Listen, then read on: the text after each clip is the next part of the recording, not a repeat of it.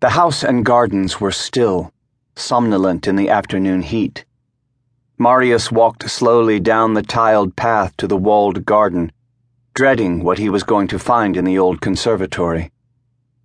There had been only 2 scrawled notes so far. He had torn them both up, but another was bound to follow. Of course he had seen him, trespassing. That was why he didn't hurry as he had done the other times. He knew what the note would say. There was no point in seeing it sooner than he had to. A bee circled in front of him, lazily inscribing a long loop in the drowsy, pollen-hazed air. Marius glanced behind him at the faint noise of the drawing-room doors opening and closing. It was the old woman, his mother, come out to sniff the heady aroma of the sun-baked garden like an old cat sensing comfort. Maybe memory even. Since the stroke, she had lost her identity, her clarity, so much of her mind. But maybe the basking flowers and the dusty shrubs might stir some dim sensation in Solange's dulled consciousness. The house with its 4 cupolas, ivory-strangled walls, flaking gray shutters and overgrown, weed-choked flower beds seemed a suitable wilderness background to her own husk of a being. She stumbled through the long grass on the drive, childishly looking about her. Marius quickened his pace. He didn't want her to amble after him. In front of the Château Le Taurique was a small ornamental lake with a fountain at its center. In its heyday, the cherub spouted water from a pouting mouth, but now its mouth was jammed with rotting vegetation, and water creepers clung to its stone body like vines.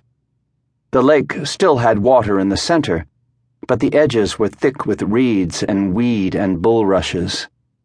Now, as Marius opened the conservatory door, he was struck by the virulent buzzing of copulating insects which filled the humid air inside. He smelt geraniums, mint, decay all in one compressed perfume.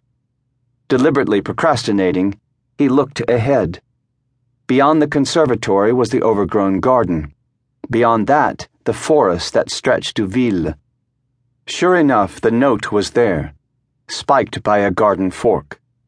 A typically melodramatic symbol, worthy of Jean-Pierre. The wine Marius had taken at lunchtime suddenly rose in his throat like bile, and he began to shake somewhere inside, somewhere that hurt.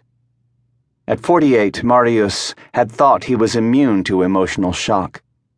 And certainly the reaction to Jean-Pierre's first 2 clumsily scrawled notes had been comparatively low-key.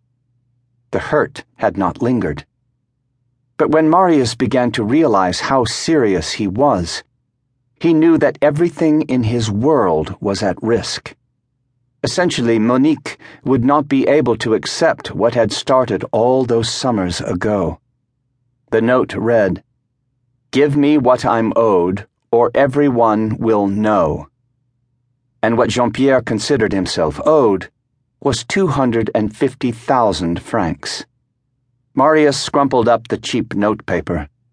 He would see Jean-Pierre and stop all this childishness right away. Quietly, severely. He would tell him that he was committing a criminal offense, and that whilst he was prepared to overlook it, to put it down to the crude act of a crude mind, he was not going to allow it to happen again. His curious, newfound confidence put Marius in a defiant mood. He shoved the paper into the pocket of his corduroy trousers and moved outside into the turgid sun again. It seemed, if anything, to be even hotter. A butterfly darted from behind a lavender bush, and the sweet musky smell made him feel light-headed. The memories flooded his mind with erotic recollection.